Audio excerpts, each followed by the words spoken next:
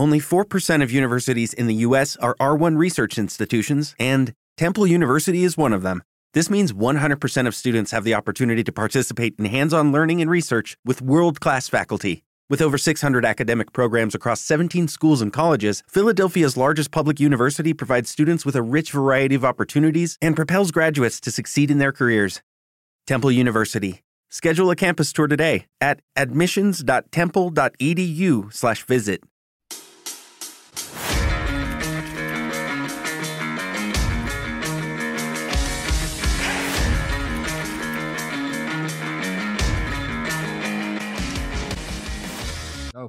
Jackie, look, appreciate you taking the time to talk to us. Welcome to the Dead Hedgehogs podcast. Thanks a million for having me on. Fair play, Jackie. So I suppose just getting stuck into it, like obviously for anyone that mightn't know the very famous Healy-Rae name that might be from outside of the country, you're part of a family that is very well known in Ireland and some of the most famous politicians over the last say 30 or 40 years, really, starting with your grandfather, you know. So can we go to the start, the roots of your grandfather getting into politics first? The man you were named after himself.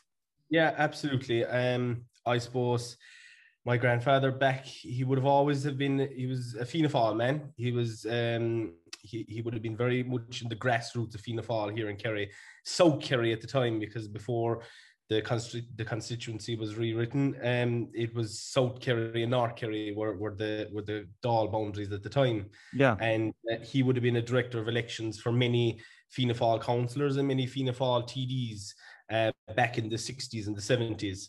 And then in 1973, he was co-opted onto Kerry County Council for Fianna Fáil. And from then until 1997, he was a Fianna Fáil councillor, and like that, he'd be running elections for Fianna Fáil TDs.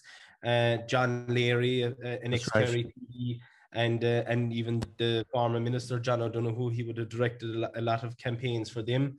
And that led us then to 1997, when the time came for Kerry to pick their candidates for the Dáil election in 97. And he felt at that time, I remember he was a councillor since 1973, and he had ran many a campaign for Fianna Fáil and very successfully. And he thought that it was his time that first of all, he felt for the party that they needed to run 3 candidates, and the party didn't agree. Yeah. And he told them that at the time that it wasn't going to be successful unless they put three candidates on the ticket, and they didn't heed his warning anyway. And the rest is history, really. He went independent from then on and ran three. And he was definitely justified in doing that after serving a party for so long, and from not to be ran. Yeah, I suppose that's the way he felt. And he had a meeting with the then party leader, Bertie Ahern, at the time in Dublin. And the last words that Bertie said to him was that he'd be in contact with him. And the next time he heard from Bertie Ahern was when he was looking for his support to support the government after being elected. that was ironic in a way. Yeah, absolutely. Yeah. So that's kind of how it all started. And then my father, after my grandfather being elected in 97, at the time we still had the dual mandate where you could be a county councillor and a TD at the same time. Yeah. So my father ran for the council in 99. In the Killorglin electoral area at the time, and got elected by the skin of his teeth. And in 2003, the dual mandate was abolished, and my uncle Denny was co-opted to Kerry County Council at the time, and then ran subsequently in 2004. Then my cousin Johnny was co-opted to the council in 2011 when my father was elected to the Dáil. And my cousin Mara was co-opted to the council then in 2016, when Denny was elected to the Dáil. And then I ran for the council myself. As an independent. As an independent, yeah. And every Healy-Rae outside of my grandfather has always ran as an independent. My grandfather was the only person who ever ran for Fianna Fáil. People often mistake that. They think, that my father was a member of the Fianna Fáil party for many years, but never contested an election for Fianna Fáil, or we always every one of us except for my grandfather contested elections. But do you think if your grandfather hadn't have changed that road and gone down a different path, that you would be running under the Fianna Fáil banner? It's always fun to think about what would have happened. Well, that's true too. You know, if Dublin weren't playing football, Mayo would have had 5 or 6 All-Irelands by now. That's it. Or Kerry. And Kerry. It's very hard to know. I don't know. Sure, you know, because I suppose as an independent, you can obviously kind of do what you like, and it's up to yourself what you do. And so, you know, we mightn't have had the same opportunities to get on a ticket had we still been members of Fianna Fáil and etc. So you would know what had happened. Yeah. In relation to just being an independent TD, and for anyone that isn't from Ireland, TD is basically our member of parliament. Yeah. You have a very local centric point of view in who you're. I'm saying, like, you have your service to your constituents is probably the number one. Obviously, service to the country is very important, but you still have to put your local politics front and center. And I'd say you would have no problem, and your father and your grandfather would have had no problem admitting that. As far as there's obviously some very successful independent TDs, but the Healy-Rae name and their association to being an independent politician is very they're the most famous in the country for it.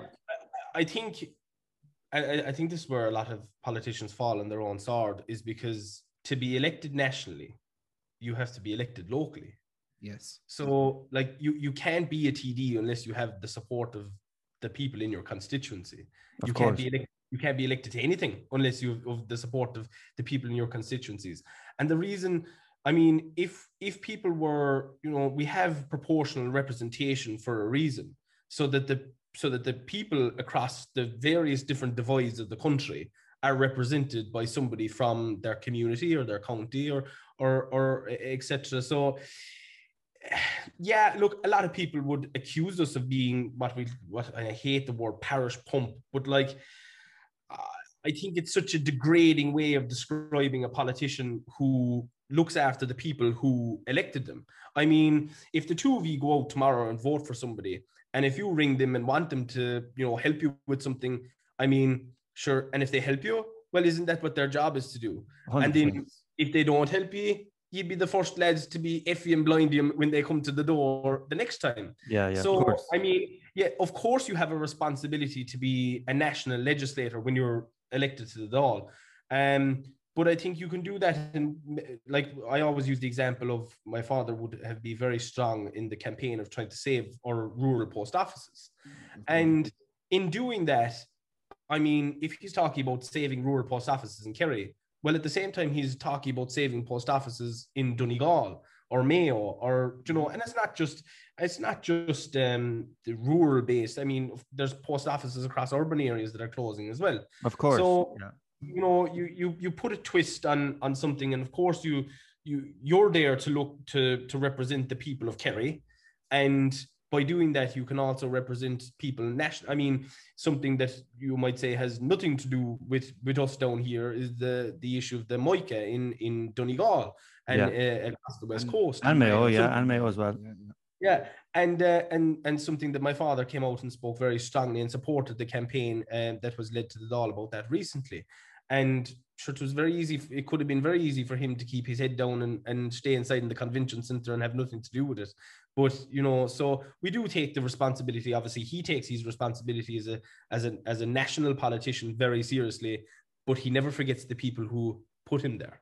And I think that's I do know that he's an exceptionally hard worker. It's one thing that was definitely leveled at Enda Kenny a lot locally around here, is when he was leading the country. He was Taoiseach of the country, but he was also a Mayo politician. It's almost like it was taken for granted that his seat was safe. He was Fine Gael, and there's a large proportion of the county here that would support Fine Gael no matter what. You know, that's part of party politics. Oh, well, look, you still have that, and you've you know, I think that's dying down a lot. I think so too. Yeah, especially in places like Dublin or other Definitely, and I even see it when we canvass, you know, historically houses that might be a Fianna Fáil house or a Fine Gael house or a Labour house, that doesn't really matter anymore. It's a case of who's doing the work and who's a good representative for you, you know. Well, even like as you said, there is kind of the party politics side of things. I think north and south of the border is kind of leaving it a little bit. And we had a discussion with Saoirse McHugh, who has subsequently, she had left the Green Party, and she has very different politics or ideological in certain parts of her politics than maybe the Healy-Raes may have. But she made that quite clear. Yeah, which she may have, of course. But she also she ran a campaign where the Green Party would have very minimal support in Mayo, and she ran very well in the race to be a TD. So maybe the unconventional and maybe cult of personality does play a part in it as well, where she one thing I would pick up, and it was actually because when Stephen asked me to come on the podcast, I said I better listen to a few to see and her one stood out to me because someone of similar age to myself and in politics, I said I listened to this one. But I think it's very disingenuous when people, you know, when they describe us and say that we play up to something, you know. Like I think she said something about Barry Cowan pretending to be a bogman and kind of the same as us, you know. But one thing that I'd say is we are bogmen, and we've I've absolutely no apologies for that. Ray, a bit of a history to our name. Ray is actually the name of the bog where we're from. So Rakeschlock is a townland in Kilgarvan, where the Healy-Raes were born and raised, and what's there is a bog.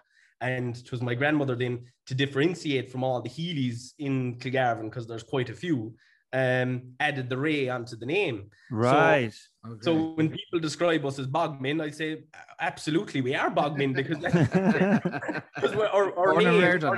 our name that's all of you are familiar with is named after a bog. So every year when the turf is ready to be brought home, you say you're going to Ray, because that's where you're going. You know? So like, we're not playing up to anything, but the one thing that, like, I'd say, reiterate this, the difference between us and perhaps the likes of Saoirse McHugh is we don't forget about the people who vote for us. Yeah. Fair enough. No. Shout out to Saoirse. Yeah.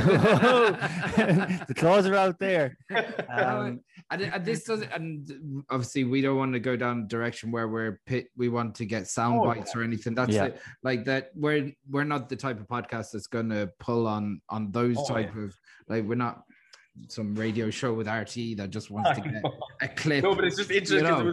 It was the one podcast that I actually listened to. Yeah. Well, of course, I knew when I mentioned which ones we've done, I knew you'd home in on that one. But there is something about having like we want to make sure that we're having different opinions and different contrasting views. But there is something about Saoirse from a rural west of Ireland parish, and she has her own views on things. And a lot of the issues that, even though she is on the other side of the spectrum to a certain degree to where some of your politics would be, or Danny's or Michael's, and it may be there's more similarities. A fanciful idea. Oh, no, and don't get me wrong, I've actually spoken to Saoirse in the past because she ran for the Seanad and I have a vote in the Seanad. So I was contacted on her canvassing run at the time, and we had I'd say we spoke for over an hour on the phone. There was definitely so no, absolutely. And look, I mean, sure, if everybody agreed with each other, what should there be no crack in the world? Well, that's exactly a great point. Everyone is entitled to their opinion, and then you're entitled to agree with it or disagree with it. Absolutely. You know, and that's the way what makes the world work and go around. The world would be very boring otherwise. 100%. What do you think of the current state of politics in the country at the moment? I know that's quite a broad question, but where do you think we are, kind of?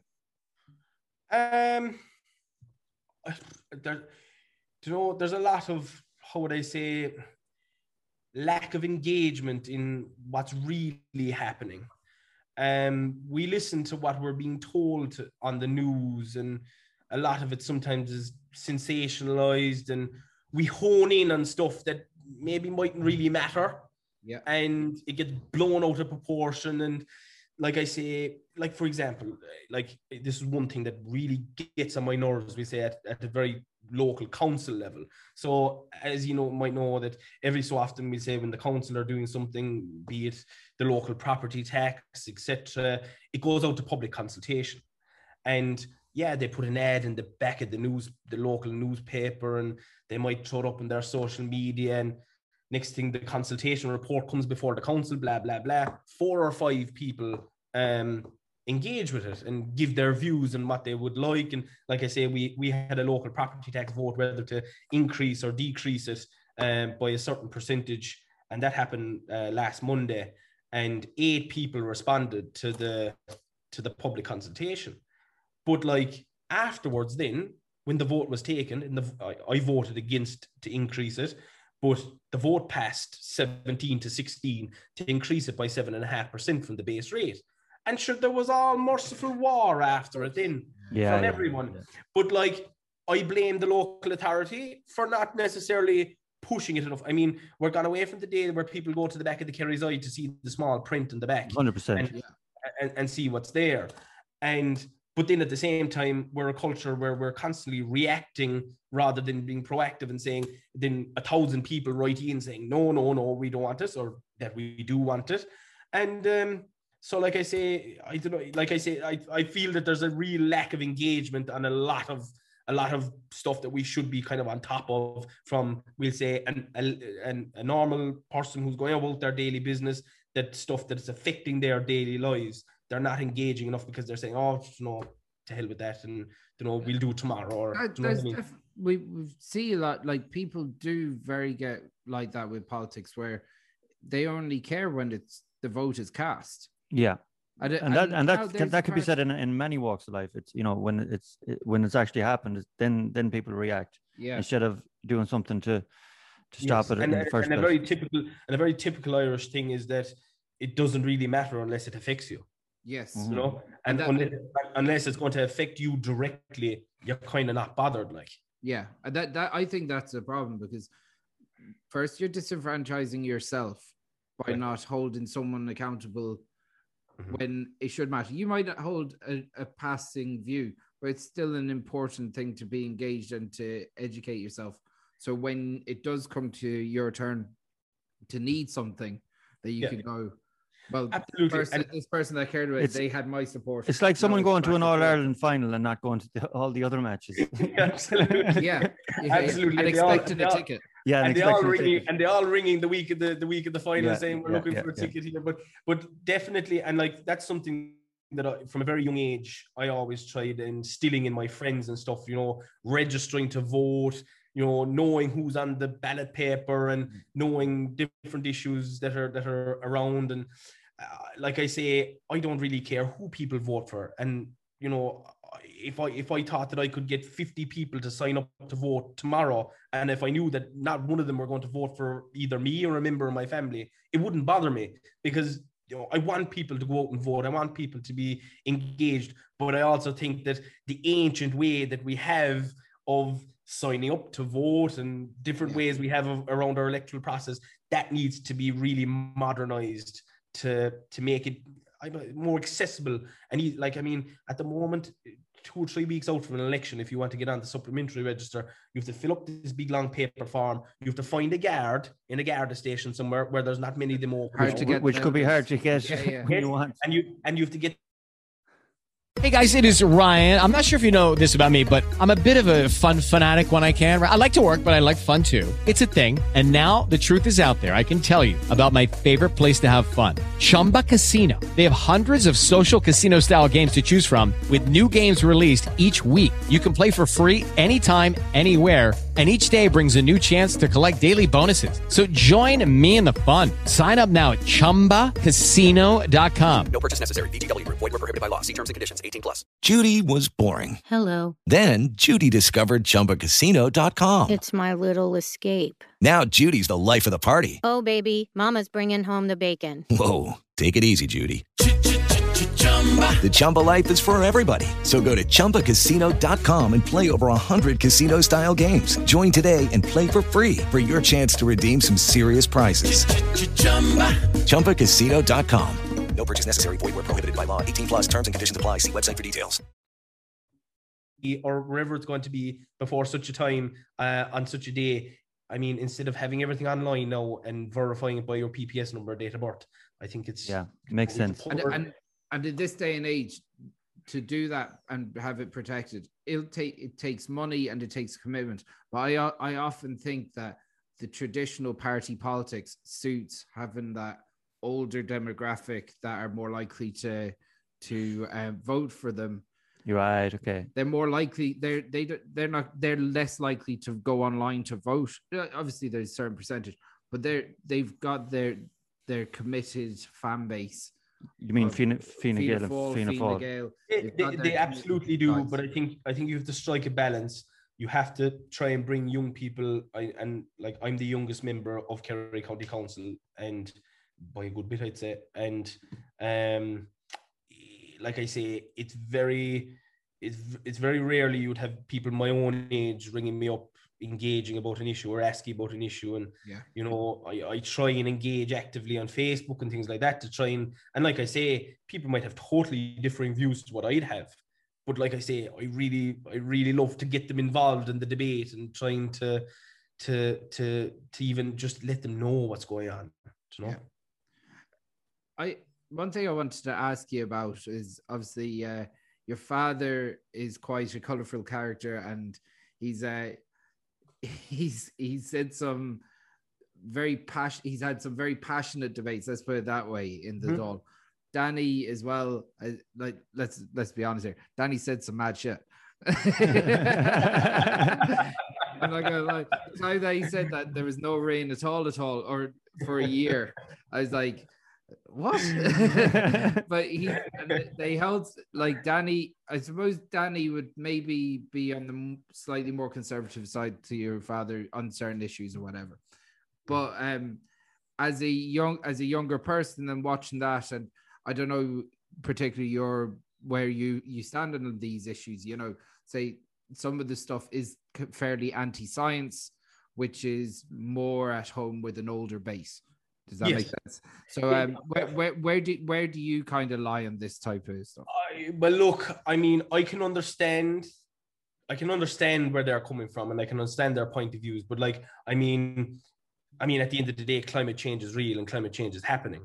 But I would agree with them in this fact that we can only do what, you know, certain things in, like, how would I say, we're not going to change the world ourselves here, of course, in this country. But there's certain things that we can do to help the situation. But like, if you ask me, do I think that putting a ban on burning turf in a fire is going to save the world? Well, then no, it's not. Yeah, let's get realistic here as well. Yes, and like let me put it this way. It's a lovely thought. Yeah, I have a diesel Jeep outside the door, right? And I have absolutely no problem trading that for an electric Jeep in the morning, once it can do the same thing that I require it to do. Yeah. But unfortunately, we're going so far ahead of ourselves by saying, yes, by 2030, we're going to ban all these cars, but yet we don't have the infrastructure in place to even... So like, the government should be trying to bring people along instead of, you know, saying, this is what we're doing, either get on board or you'll be left behind, because the stick approach isn't going to work. And you have to put incentives in place for people to use it. Like, public transport in this country is abysmal. And in the county that I'm from, it's even worse. Yeah. Like, we have a situation where we have one of the most unusual villages in the country in a place called Farranfore in County Kerry. You have top class roads in and out of it.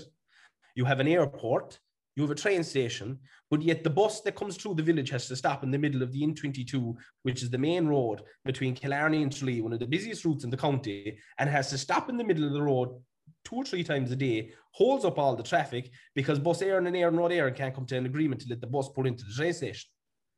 Wow. So that's very old Irish. So do you know what I mean? And it's the same in Killarney, where you have the train station on one side of the fence, a literal steel green fence, and you have the bus station on the other side of the fence, but they can't come to an agreement to put a bit of a flyover between the two to connect the two. Surely they have to be governed by the same body. Well, when it goes up to the top. See, this is where you get the inefficiencies of civil service as well, and exactly. And see, if we had a great railway network in this country, fantastic. Right. It was one of the only good things that we ever got from the British. And what we did was we turned a lot of the train stations into schools. And then what we're doing with the railway lines now, instead of putting the railway lines back into use, we're putting bicycles over them for greenways. Yeah. So, fair enough if you want to. Although they are beautiful greenways, let it be said. Absolutely, and we have 3 of them coming online in Kerry in the next couple of years, and they will be phenomenal for a great economic driver for like I say, predominantly rural areas. But like I say, we could still have greenways and train and railway. But so I don't know. It's like I say, coming back to the views of and the crux of your question. Yes, there is a lot of things that we would agree on, but there's a lot of things that we would disagree on, and things that we would have different views on, and might have different approaches to. You know. Yeah. And like I say, the climate change one is obviously a big one that's always leveled at us. And I would have no problem in saying that climate change is happening. It's real. I learned about it a lot in geography in school, and it was taught. And I think it was taught to our generation better than it was past generations. And I think might be a lack of understanding and things like that. And look, I mean, like I say, everyone's entitled to their opinion, and but one thing that I don't like is that just because one of us say one thing, then the rest of us must be thinking the same way, you know? And it's not a case of, Michael Healy-Rae or Denny Healy-Rae said this, the Healy-Raes said this, when in reality, there's 5 of us with 5 individual brains that have perfect functioning and able to speak for ourselves. Yeah, I can imagine that would get very frustrating when, as you said, like you're your own person, you're independently elected, you've got your own set of constituents that have got behind you there, you know, and that you serve, because you're at the end of the day, you're a public servant. So I can understand that the frustration that Michael O'Danny said this, so Jackie thinks this. And being obviously a councillor, not in the national in the national parliament, or the Dáil, as we all say here, is like it takes precedence because it has the most national attention. Oh, absolutely, absolutely. And like I say, don't get me wrong. Like there's a lot of big stuff that we would 100% agree on, and that I'd be very much in line with my father and my uncle on. But, you know, there's, how would I say, there's different ways of coming at them and different ways of putting your views across. Indeed. Was it always on the cards for you to go into this? So from a very young age, I would have always, I'm one of 5 in my house, and I'm the only one that kind of caught the political bug of the 5. And from a very young age, when my father was a councillor, I would have been going to a lot of meetings, and there was actually a very good picture in my house from 2003 where I was sitting in the mayor's chair in the council chamber, and 16 years later I was there myself, you know. And I always knew that I would like to, and again, to attempt to get into politics, because you obviously have to be elected to get into it. But I never thought that it would happen this early in my life, but it's just the way that things went. And the way the cards fell, that I from the age of 18, I was working with my father in his office, and I did my apprenticeship there for 5 years, and I said that in 2014 came too quick for me, and I said in 2019, look, that I want to take a stab at it and see how I get on. I was nervous enough. I thought that maybe that it might be a bit too soon, but should put the head down and knocked on the doors from the 2nd of January until the 14th of May, and we got over the line in the finish. Yeah, I know, I know that if you're with Lucky Land Slots, you can get lucky just about anywhere. Dearly beloved, we are gathered here today to. Has anyone seen the bride and groom? Sorry, we're here. We were getting lucky in the limo and we lost track of time. No, Lucky Land Casino, with cash prizes that add up quicker than a guest registry. In that case, I pronounce you lucky. Play for free at LuckyLandSlots.com. Daily bonuses are waiting. No purchase necessary. Void where prohibited by law. 18+. Terms and conditions apply. See website for details. Half as hard a worker as your father. I watched Living with Lucy, with you, and I actually thought this guy is a great character, and the family is a great character. There's definitely one thing that no one can. It's the only Living with Lucy I've ever watched. Actually, would you believe that? But I don't know. There's something just it was on, and I don't usually watch television, but whatever happened, it just caught my eye, and I got hooked in it. Mm-hmm. So it was, a hard work, I think, is what came through, and I'm sure that you're the same. Yeah, I mean, look, I suppose we say in the run up to talking about me running for the council, and where was I going to run, and where was best suited, and where was there an opening. I suppose being 23 at the time when I declared that I was going to run, I obviously wanted a breed of kind of the social media and that side of it, and it comes back to what you were kind of talking about with Saoirse McHugh, the way canvassing works and things like that. And it was interesting to hear how she found it on the doorsteps. But I don't look, it's hard to know what will happen in the future, but it's for me, nothing, the amount of money that you could spend in a campaign, nothing will compare being on the doorstep, knocking on someone's door, putting out your hand and shaking their hand, telling them who you are and where you're coming from and what you're looking for. And I think it's going to be very, very hard to ever replace that, because a big complaint that I'd often hear, we'll say, from people, because we would really, look, everything else is secondary to us to knock you on the door. The posters, the online campaigns, that's all completely secondary. The knocking on the door is the big thing. If we never put up a poster, never did social media, any of that, the knocking on the door, and every door. And I don't think there's a politician in the country that would blitz a county as quick and as efficiently. In other words, that that we're knocking on as many doors as possible. Like we say, we only had 4 weeks for my father's general election campaign in 2020 was the last general election. We had 4 weeks to canvass the county of Kerry. And I would go as far as saying that we definitely did 99% of it. Wow. But that's nothing to do with me or him. It's a testament to the team that we have. And we never found ourselves in a position. Usually we would have months to canvass, and we'd have as many Healy Rays on a door as possible. Having that experience behind you and seeing how your father done it had to have held for you. Oh well, definitely. When he ran in 2016, I directed his campaign that time, and you see, I suppose we would have been involved in elections growing up, but 2011, I suppose, would have been the one where I would have been deeply involved in, and that was for the old Kerry South constituency.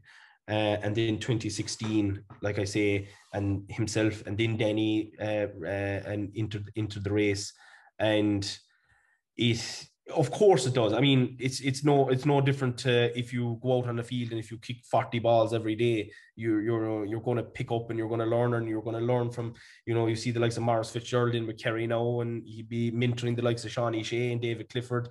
Experience is everything.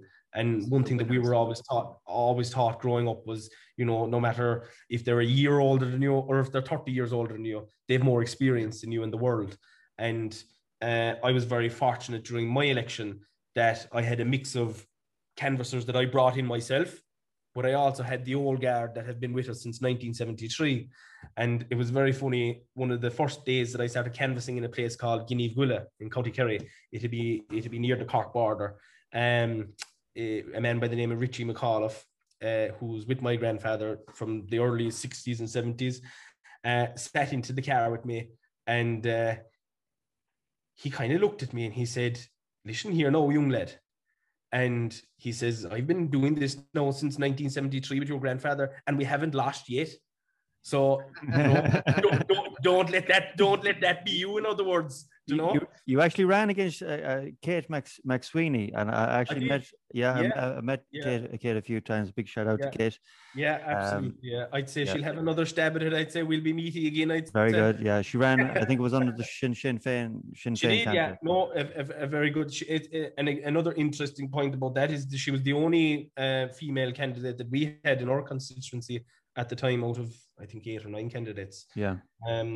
But yeah, no. So no, like that it's that sort of experience that you get with the team that we have, and every day is a school day when you're with people like that, and you learn so much, and it comes back to kind of everything that I've learned about politics and about life as such has come through people like that, and obviously my father and my grandfather and people like that.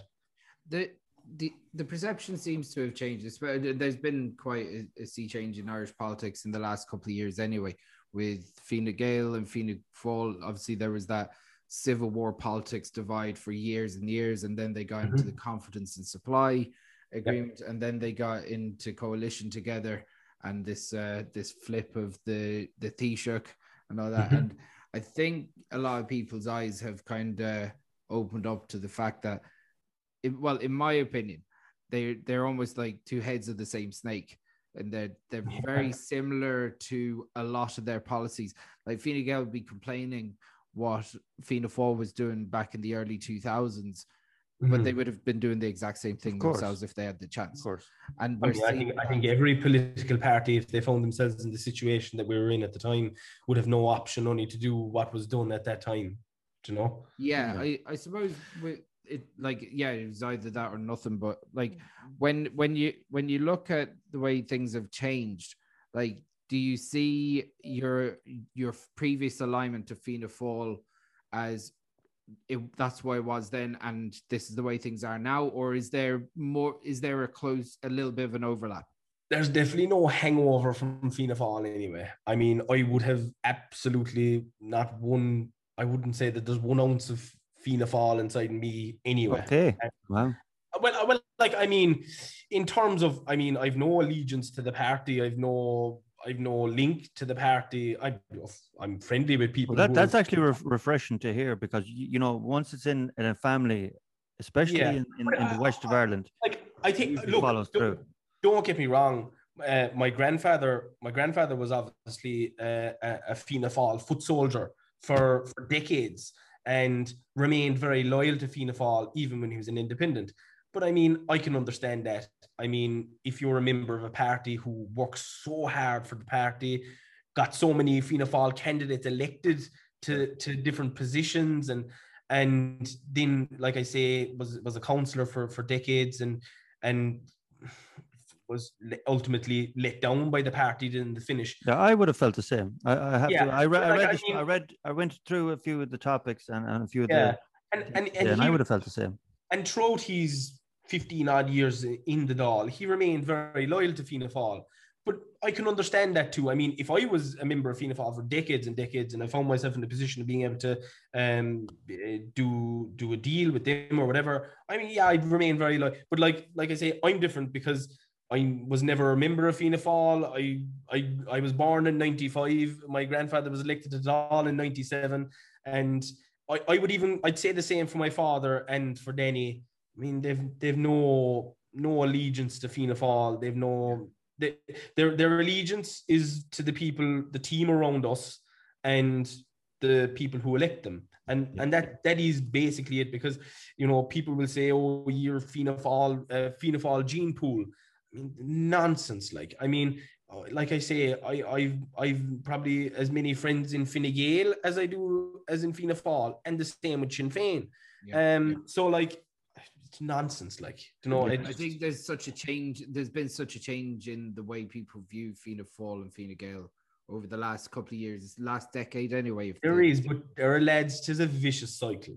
Yeah. Let's just say Sinn Féin, if they'll become the next biggest party in the next Dáil, sure, it's more likely that they will. Okay, round 2. Name something that's not boring. A laundry? Ooh, a book club. Computer solitaire, huh? Ah, sorry, we were looking for Chumba Casino.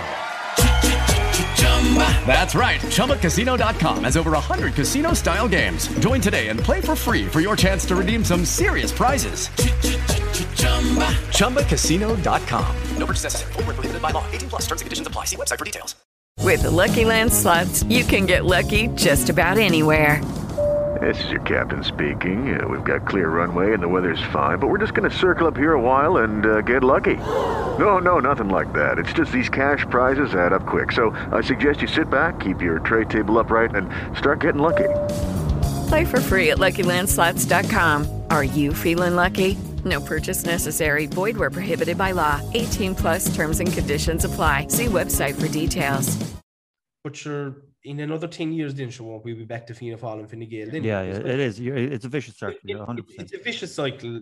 Sometimes it's easier to be in the opposition. It is, but I mean, look, and this is another thing that kind of annoys me because it shows how our lack of understanding about how politics work here.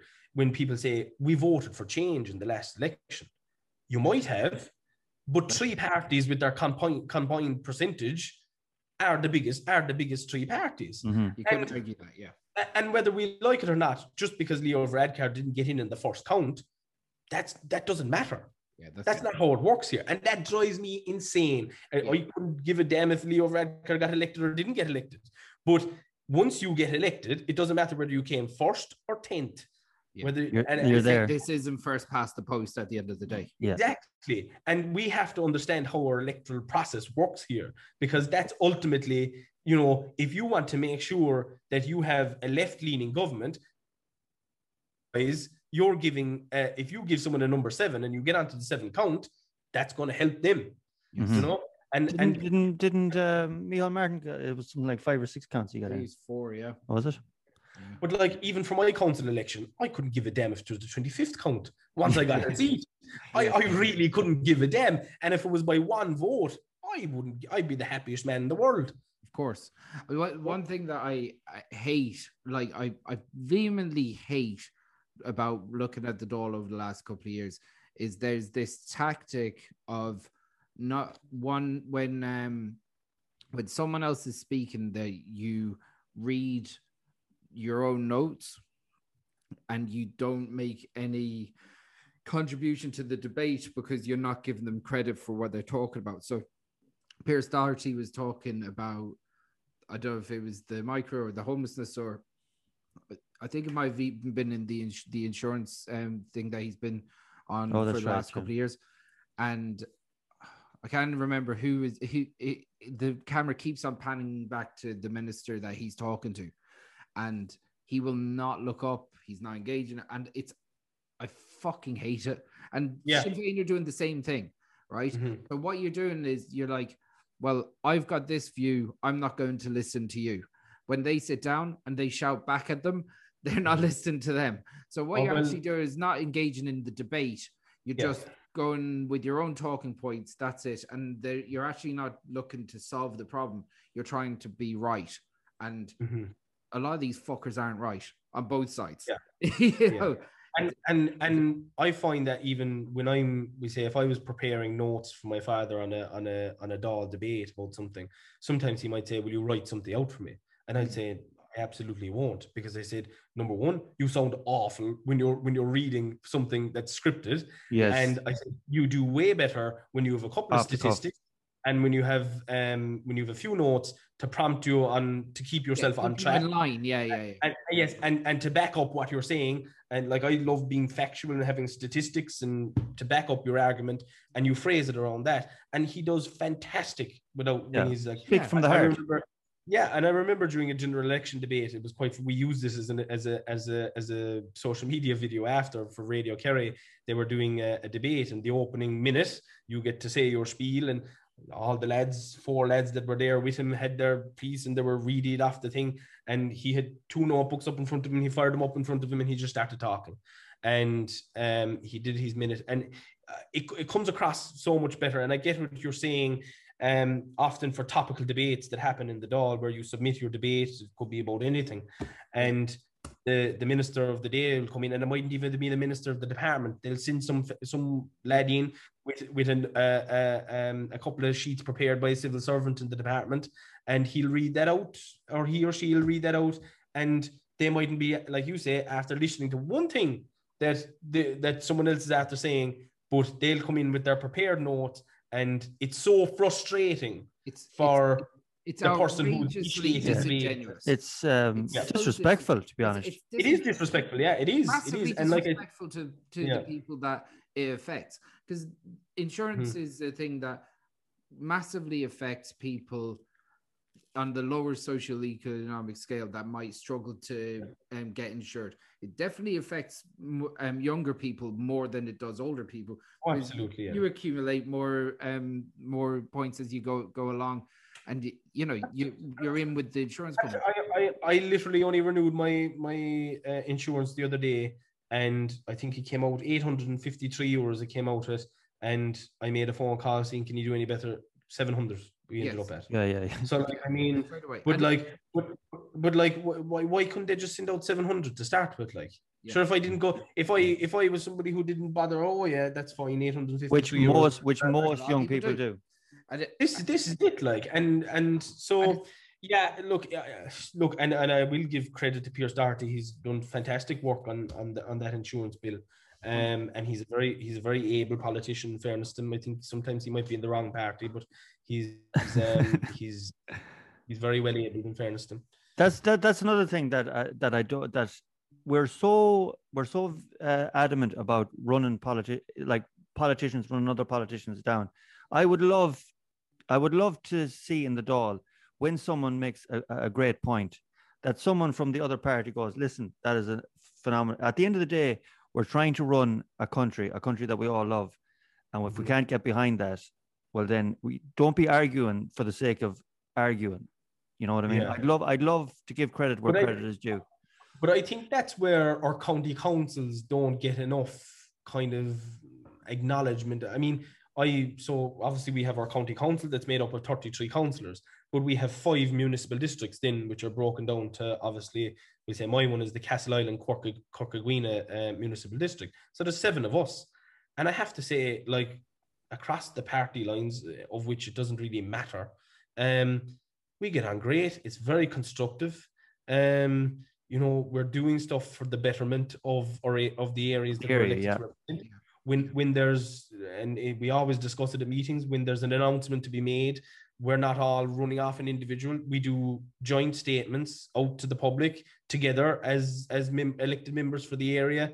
And like I say, I'm quite surprised at how cooperative it is and everything, because obviously I didn't really know what to expect when I was going at the start.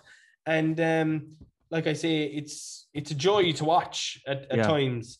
But like I say, nobody ever sees it. You only see what's happening up in the Dáil. If you've watched any of my other podcast or our other podcasts, I do have this thing, like, if you look after your own and your own quarter and your own people, then if everyone done that, it builds and it grows throughout nationally then, or throughout Swinford into the county. At the end of the day, you want to have a home where you're proud of your neighbors and you work for each other. And maybe we have lost a little bit of that. Is it a more divisive, like, there's lots of things that divide people. Politics is a major thing that people get very entrenched about. They associate themselves and their personalities with it. Whereas a lot of the stuff that they might be like, an example, a cousin of mine was posting something up about electric vehicles, and it was a bullshit post because it's targeted at him. You know, it's about like it's a fake post. It's been pushed along by some fucking oil juggernaut and made by them, and it's nonsense. But he feels passionately about electric vehicles that it's and I understand, like, it's not going to be a cure-all. It's not going to change climate crisis. And there are parts of electric vehicles, especially lithium mining, that has a detrimental effect. Yeah, I don't think that's a quick. There's no quick fix to the problem. But his view is, I told you. Look at this post, and there's a lot of that, and where politics should be bringing people together. A lot of successful politicians, this isn't just Ireland centric, but like, look at Boris Johnson, look at Donald Trump. Dividing people is the way forward, or has been the way forward for a lot of politicians over the last couple of years. I think social media though has a lot to answer in regards to how that is coming about now, because social media is a place where you can literally go on and say whatever you want and get away with it. Because unfortunately, and this is a point that I've been making recently, both politicians and the companies involved don't want to get up off their backside and do something about it. I mean, why should I be able to go on tonight and call Stephen a prick, even though he mightn't? But yet I can, or I might be. but I can put that out there tonight, and sure, what can Stephen do about it? Yeah, 100%. And like that's very mild in terms of social media. I mean, I'll give you another example of social media. I've made a load of videos, and first and foremostly, they're a joke. They're to give someone a bit of a laugh, okay? Yeah. And if there's a message in it, well, then there's a message in it. Mm-hmm. But I've said this before. We've got an awful lot of heat lately because, like, I'm vaccinated. Right, I had to get through my real work or my real-time work. I had to get vaccinated. I work with the HSE, and also I'm traveling to Sweden, and I have kids, so and that's my choice to get vaccinated. Vaccinated, but because my videos were this anti-government thing, they firstly and foremostly they were to create a bit of crack. Yeah, like at the end of the day, so a lot of stuff that come out of the government is genuinely ridiculous. Sometimes. Ridiculous, yeah. And every time they'd done something that was a little bit silly, I jumped on it. And yes, there might have been a message in a lot of the videos, but the first thing was to create a bit of crack. Yeah. But the anti-vaxxers, a small minority of anti-vaxxers, loved it. They got right hard on for you. Oh my God! So then I said a couple of days ago that I can't wait to visit. And again, it was a joke post because I said, best of luck to all the restaurants and pubs that are opening up on Monday. I plan on visiting each and every one throughout the next week, which is an impossible achievement. Yeah. It was a joke. But give it a go. The anti-vaxxers went nuts. Can't believe that you're supporting these. And I was like, firstly, it was a joke, and secondly, I'll support whoever I want to support. Exactly. You know. No, but I think that's the big issue as well, in that we don't know how to take a joke anymore. Yeah. And the world has gone so PC, and you know, there's cancel culture out there for something that you might have said 10 years ago. Yeah. And I just think I don't buy into a lot of that nonsense, because like I say, I'm up for a laugh. And if you're not up for a laugh, and if you want to be so serious and hoity-toity about something, that's your problem. Get over it. Yeah. Because like I say, and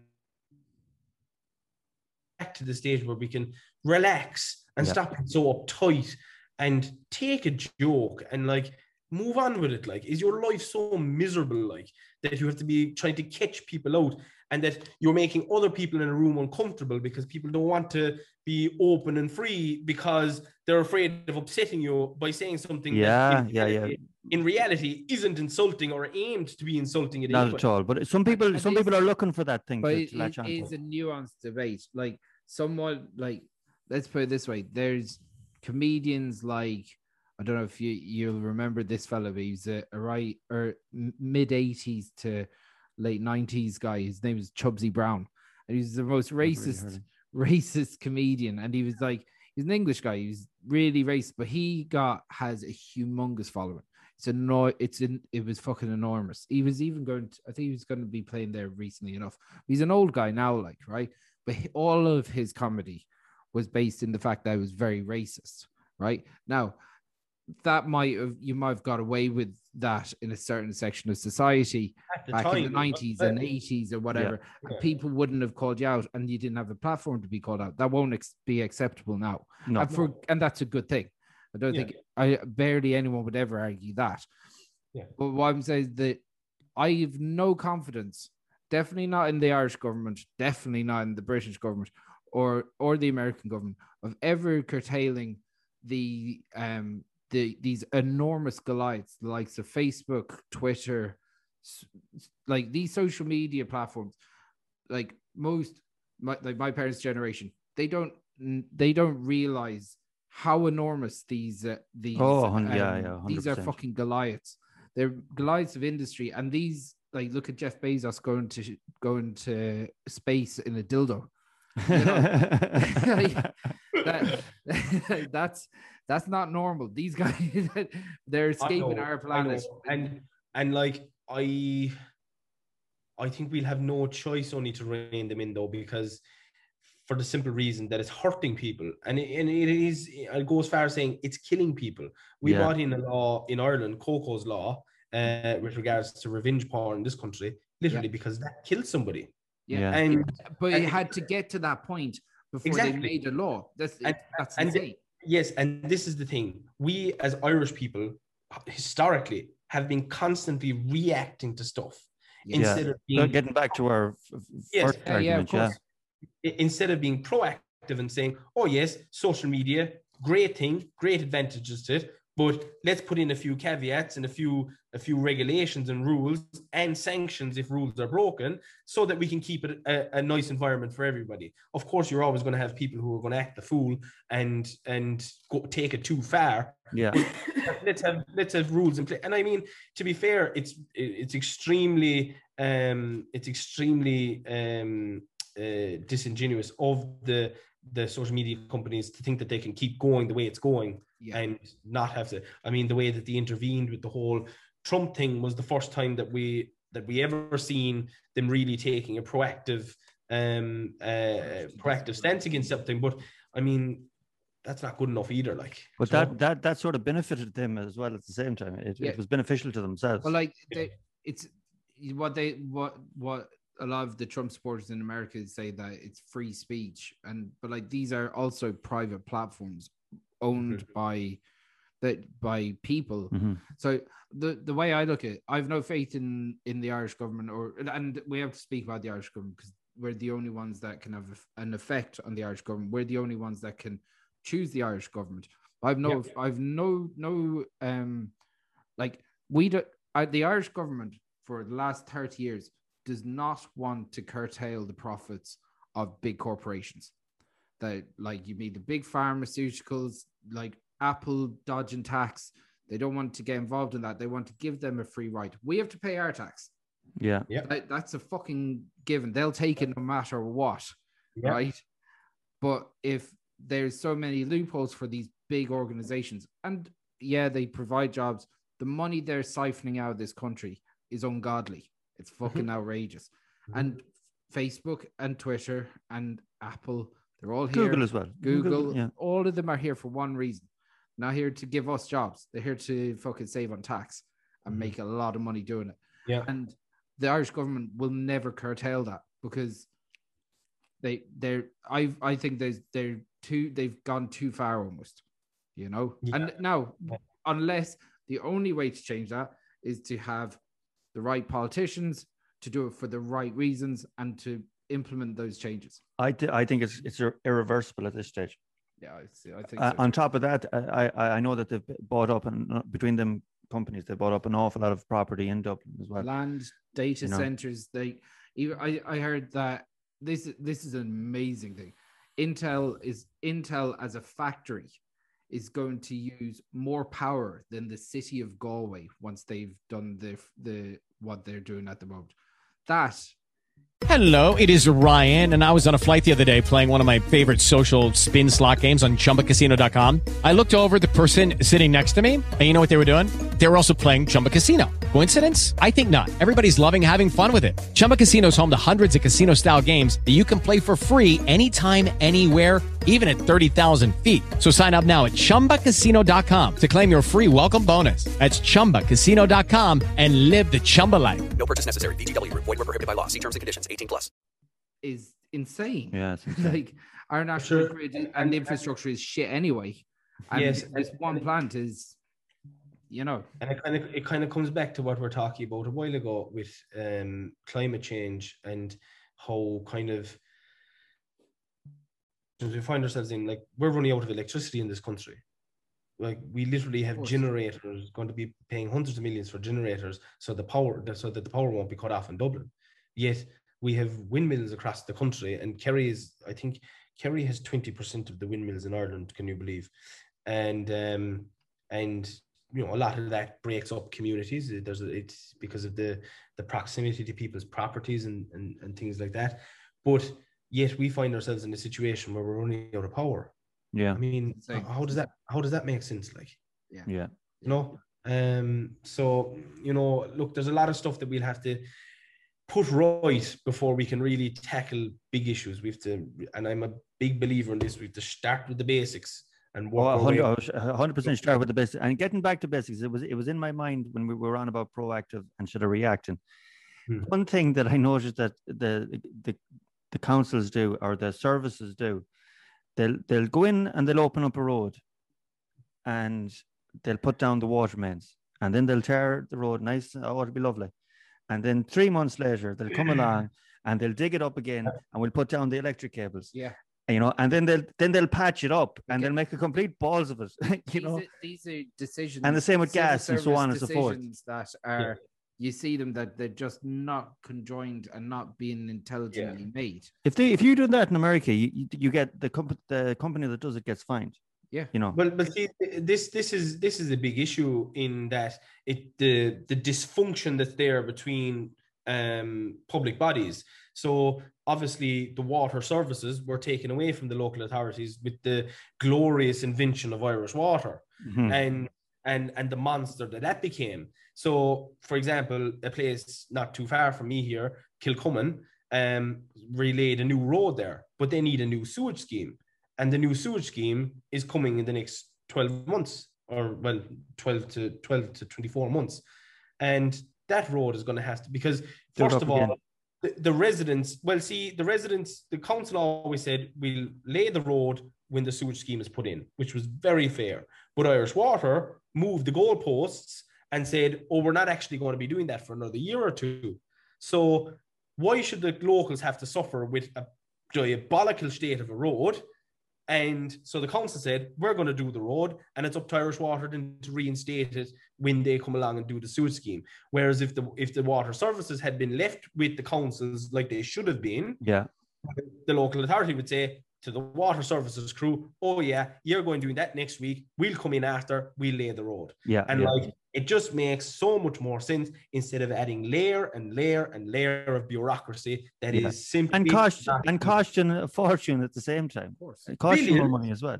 Yeah, billions, absolute billions that could have gone into could have gone into funding the existing water services crew that are still carrying out the same work that they were doing before Irish Water were existed. And if they had got those billions, well, sure, we wouldn't be 8 days. 50,000 people wouldn't be 8 days without water in Kerry like they were last week. Yeah. I didn't hear that now. Yeah, it's 50,000 people last week found themselves without water because one of the did I see something where they were actually doing the water containers down in Kerry again? Yeah, that was it, because it affected the main central regional supply in Kerry. Burst a 40-year-old pipe. Burst the other day, and I have someone on to me last night from Farm 4 who still didn't have water, and this happened last Tuesday. Yeah, that's so. I do know that I lived in just outside Westport for a while, in a place just at the foot of the Reek, Cropatrick and Murrisk, and they can't drink. They haven't been able to drink the water for years, and there's no. where I'm living, I wouldn't drink the tap water. Yeah. No. Yeah. No way. No, that comes back to again, climate change. Why should we be going to the shop and having to buy bottled plastic water? Yeah. It's simple things like that we need to get right before we can start tackling the big stuff about saying, we'll take all the cars off the road like Eamon Ryan probably wants to do, and introduce the wheels back into society and things like that. So there's a lot of nonsense and smoke being blown before. Look, we don't want to hold you up all day, but we'd probably get targeted for asking you easy questions. We might as well ask you a few couple of the hard ones as well. But obviously, you did have quite a controversy there a year or two ago where you ended up in court. Now this mightn't be something you want to talk too much about, but can we talk about that and how it had an effect on your personal and maybe your public life and your perception? Yeah, definitely not an easy time. Not a whole pile I can say about it because it's still under appeal. But definitely was a baptism of fire in that news broke on the 1st of January 20 in an area for my council election on the 2nd of January. So, right. And I was going to houses asking them for their vote, and they had the Kerry's Eye up on the front page, up on the table, and who was the front page? This guy. I will to this day protest my innocence in that entire matter, and I still fight it through the courts as best I can to prove that. But definitely not easy. Tough to deal with. It's never nice going into court. Never nice being surrounded by media outside a courtroom. No. Where a decision is after being handed down that could have serious implications on the rest of your life, and being surrounded by media, being asked questions. And I must say as well, the media used a picture of you as well, and you looked very intimidating coming out, which they always do. I was like, they're good at getting those shots. Yeah, they're very good at getting those shots. Like, you wouldn't mess with this dude. And look, don't get me wrong. People who listen to this will say, oh God, well, you got what you deserve. But I mean, they weren't there that night. They don't know what happened. I do. And like I say, it's under appeal. I still to this day protest my innocence in what happened that night. And again, it's something that I'm very conscious of because it's something that's thrown at me by people who don't like me and people who have a perception of me now that's couldn't be further from the truth. Yeah. So look, it is what it is. I've learned to live with it and move on. If you're the question, did it affect me? It did for a good couple of weeks, but I'm glad that I had people around me who were able to support me and keep my mind on the right track. Because like I say, as a young person, and again, this is playing devil's advocate, people will say I got myself into this situation. I'd argue that I didn't. And that it's not a nice place to be. It's certainly not a place where I have any intention of going back to. Yeah. But yeah, so look, yeah, not a nice time. Still having to deal with it. But hopefully we'll in the intervening time after you were in that fight and what happened, said we're definitely not here to judge because we know that mad stuff happens. Those in glass cages shouldn't throw stones. But like for yourself, did you have any worries about your political career after the event? Absolutely. And like I say, I just kind of said to myself, well, look, I mean, first of all, we say the first court hearing didn't come up until, like I say, that time in 2019 where I had decided to run. And of course, this plays in the back of your mind, what kind of effect will this have? But I said, look, this is something that I want to do. It's something that I've waited my whole life to do. If it's to be, it'll be. And I'll work my hardest to convince people at the door that I'm the right person for them to elect. And at the end of the day, if they want to go and vote for me, they will. If they don't, they won't. And people who can see through, we'll say, what's being said in the media and things like that, well, look, that's a matter for themselves. But I went out, knocked on the doors, shook the hands, told them who I was. If they had questions about it, look, I wasn't shying away from it. I mean, again, and obviously there's only so much I can say, but like, it is what it is, and I dealt with it as best I could. And I was worried, of course, I was worried, and you wouldn't be human. You wouldn't be human if you weren't worried about it. And of course, is the future to see Jackie Healy-Rae TD? Again, look. Junior, my father and Denny are obviously seeing their turns through the Dáil, and I've no doubt that they'll be going again. And look, I always am of the firm belief that, you know, obviously you have people who run for the Dáil straight away, and I did my 5 years, or we'll say my apprenticeship in the office. Now I'm in the county council, where I would like to at least see 10 years if the people will have me, and we'll see what happens from there. But I'm a county councillor. I'm so proud to be a county councillor, and I take that responsibility really. I hold that responsibility very high, and whatever will happen down the line, we'll see what way the cookie will crumble. Just before, okay, so this is basically the last question. Usually, when Peter's obviously not here with us today, he usually asks a question to any guest that we have on, and that is for any advice to anyone that might be a young person, young man or woman that would like to get into politics and is take their first steps. Would you have any advice? And I'm going to double down on that and say, in 20 or 30 years' time, and there's a little Jacqueline Healy-Rae or Jackie Healy-Rae running around, would you recommend for them to get into politics? So there's two questions there in one. Yeah, for any advice for people who want to get into politics, get to know your community, get to know, get to know first, and this is where I'd really hone in, get to know how the political system in this country works, and how the electoral process works. And I think, first of all, for anybody who thinks that politics is, a great place where people go to, have a great time. I mean, if you like having your phone rang at 6 o'clock in the morning, and if you like having your last phone call maybe at 12 or 1 o'clock at night, and if you like people, because if you're not good with people and if you don't like people, well, politics isn't for you. You have to be able to take it from both sides. And that's where I suppose there's only so much that this brain can take at one time, and you have to have good people around you to support you. But I would always say, start from the bottom.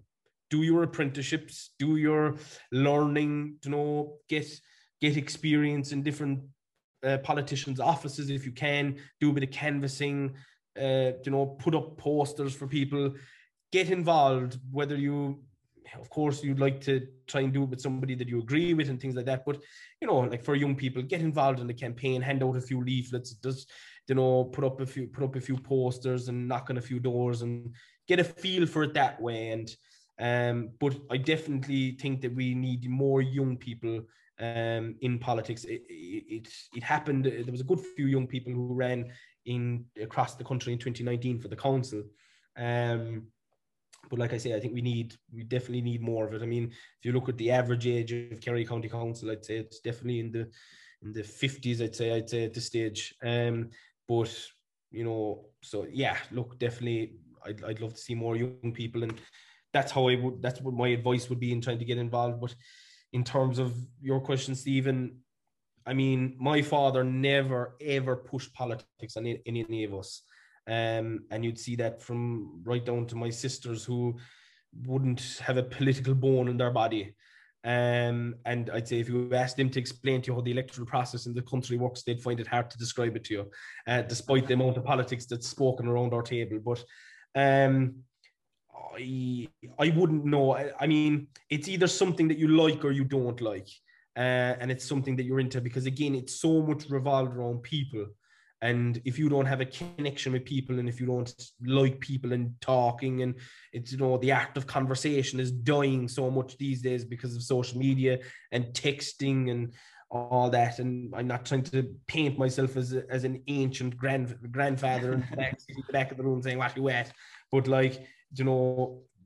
I love talking to people and I love conversating with people. So if I'm lucky enough to have children down the line, I would definitely expose them to it, bring them to meetings. I've a little niece now, and I'd be mad to bring her to a few council meetings and see what she'd think of it and things like that. And if they like it, they like it. And if they don't, they don't, because politics definitely is not for everyone. And like I say, it can be rough and tumble at the best of times. And you have to have a steeliness, I think, in kind of... And I'm sure a thick skin as well. Oh, yeah. Big time, because, you can be the best fella in the world one day and you can be the greatest. One of my favorite sayings is eaten bread is soon forgotten. Oh, absolutely. We've short memories at the best of times, but yeah, no, like I say, definitely would expose them to it. But I'm a great believer in letting people find their own paths and live your life is the biggest thing that I could ever say to any young person, is live your life and see how you get on. Don't be too worried about leaving certs or college. Like I did my leaving cert.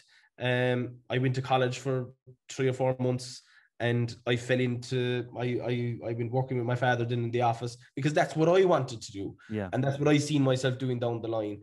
And just because your mother and father thinks that going to doing an arts degree in UCC is the best thing for you to do, parents have to get away from this realization. College isn't for everyone. Mm-hmm. And that's where I feel that we have a shortage of tradespeople in the country at the moment, be it plumbers or carpenters or electricians, because there's a snobbery amongst Irish parents that they think that Johnny or Mary are too good for a trade and that they should go away to UCC and spend all their money. Which is crazy. There's a great living to be made in the trades. If they only knew. Absolutely. So anyway, that's my rant over. That's but it's a good message to finish up on. And wait, now before we finish up, and I'm going to ask you the most important question of all. No, he's supporting Mayo for the All-Ireland. Of all, we can't have a Kerry man on and not ask him who's going to win the All-Ireland this year. He knows it's Mayo. Do you know what my biggest fear is? I'm looking at the Kerry-Tyrone game now, and I'm saying that Kerry definitely have enough to see past Tyrone. But my biggest fear is that we won't be playing Dublin in the final. And if we're not playing Dublin in the final, I don't know, it just wouldn't sit well with me. If we're going to win the All-Ireland, we have to beat Dublin. And I think that we have enough to do it. But I would think that Mayo have enough to see Dublin off in the semi-final, but... We'll see. Well, do you know what? You couldn't have answered that in a more political way. Yeah, the most Healy-Ray thing you've done since you've come on here. That's the first time I thought this lad's a politician. It was anti-Dublin, but it was very pro the West. Very good. Listen, at that, Jackie, we'll let you go. It was brilliant talking to you. Thanks a million, lads, for having me on. Appreciate it. Right, guys, thank you so much for watching the episode. Hopefully you enjoyed that. Please hit the like button, subscribe, share it with whoever the feck you want. And massive thanks to Jackie Healy-Ray for coming on and chatting with us. It was great. See you in the next one, guys.